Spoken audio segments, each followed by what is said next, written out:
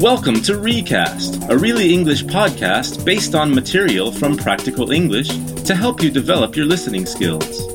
This podcast is based on the lesson, Losing Your Job, in the Practical English course. You're going to listen to a woman talk about when a car factory in England was closed down.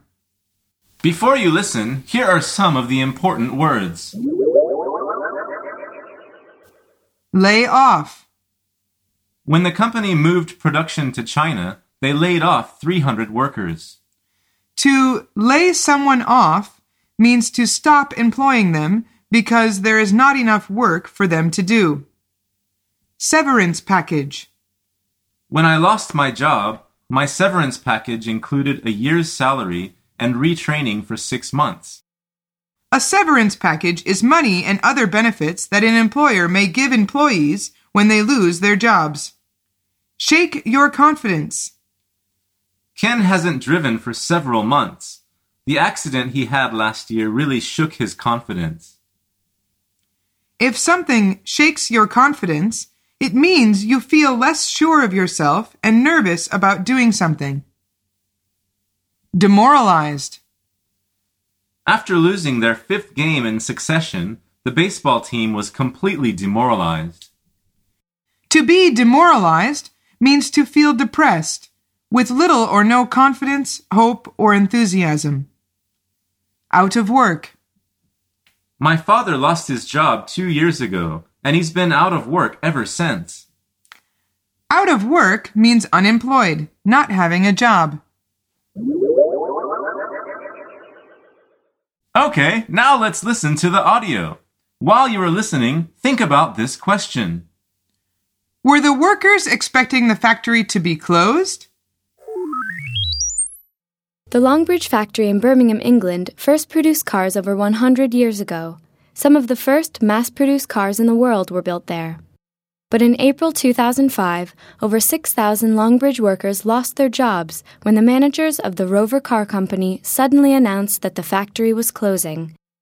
Tim Wardell, a 42-year-old mechanic, remembers the occasion well. He arrived at work as usual one Monday morning and, along with the whole workforce, was called into a meeting. Employees were just told to go back home. For years there had been rumors that workers would be laid off, but nobody believed Longbridge would ever close completely. Tim, who had worked at Longbridge since graduating from high school, was stunned by the news. His life revolved around the factory. His father and grandfather had both worked there, and all his friends worked and lived in the area. His wife was pregnant at the time, and the couple depended heavily on Tim's income. Although the company offered a generous severance package, the majority of the workers had had their confidence shaken and were thoroughly demoralized. They realized that it would be difficult to find new jobs without moving away from the area. A year after the layoff announcement, more than 4,000 of the Longbridge workers had found new jobs, but most of these were part-time, temporary, or poorly paid. However, many of the older workers were still out of work, and most of these believed they would never work again. So what was that question? Were the workers expecting the factory to be closed? The answer is no. They weren't prepared for it and weren't expecting the factory to close completely. Okay, now let's listen for some specific information. See if you can answer these questions. Number 1. How many people were laid off when the factory was closed? The Longbridge factory in Birmingham, England, first produced cars over 100 years ago. Some of the first mass-produced cars in the world were built there. But in April 2005, over 6,000 Longbridge workers lost their jobs when the managers of the Rover Car Company suddenly announced that the factory was closing. Tim Wardell, a 42-year-old mechanic, remembers the occasion well. The answer is over 6,000. Number 2. True or false? All of the employees lost their jobs. He arrived at work as usual one Monday morning and, along with the whole workforce, was called into a meeting. Employees were just told to go back home. For years there had been rumors that workers would be laid off, but nobody believed Longbridge would ever close completely. Tim, who had worked at Longbridge since graduating from high school, was stunned by the news. His life revolved around the factory.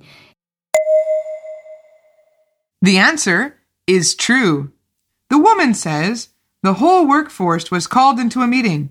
Employees were just told to go back home. Number 3.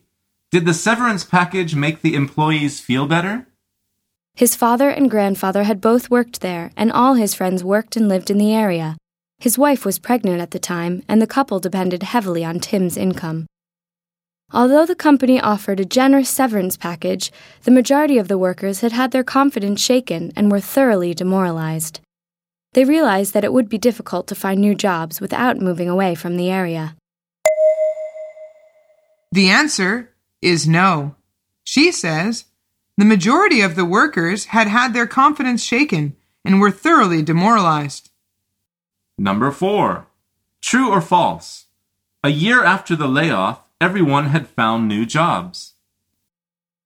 A year after the layoff announcement, more than 4,000 of the Longbridge workers had found new jobs, but most of these were part-time, temporary, or poorly paid. However, many of the older workers were still out of work, and most of these believed they would never work again.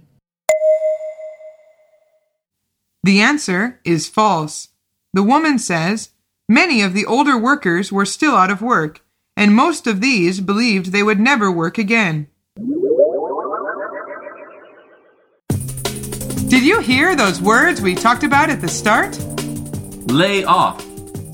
Severance package. Shake your confidence. Demoralized. Out of work.